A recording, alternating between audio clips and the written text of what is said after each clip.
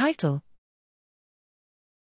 A versatile and interoperable computational framework for the analysis and modeling of COVID-19 disease mechanisms. Abstract: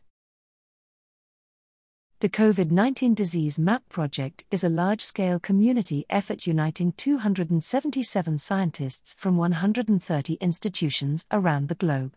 We use high-quality, mechanistic content describing SARS-CoV-2 host interactions and develop interoperable bioinformatic pipelines for novel target identification and drug repurposing. Community-driven and highly interdisciplinary, the project is collaborative and supports community standards, open access, and the fair data principles. The coordination of community work allowed for an impressive step forward in building interfaces between systems biology tools and platforms.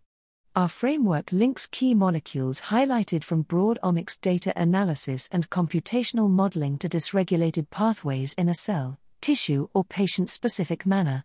We also employ text mining and AI-assisted analysis to identify potential drugs and drug targets and use topological analysis to reveal interesting structural features of the map.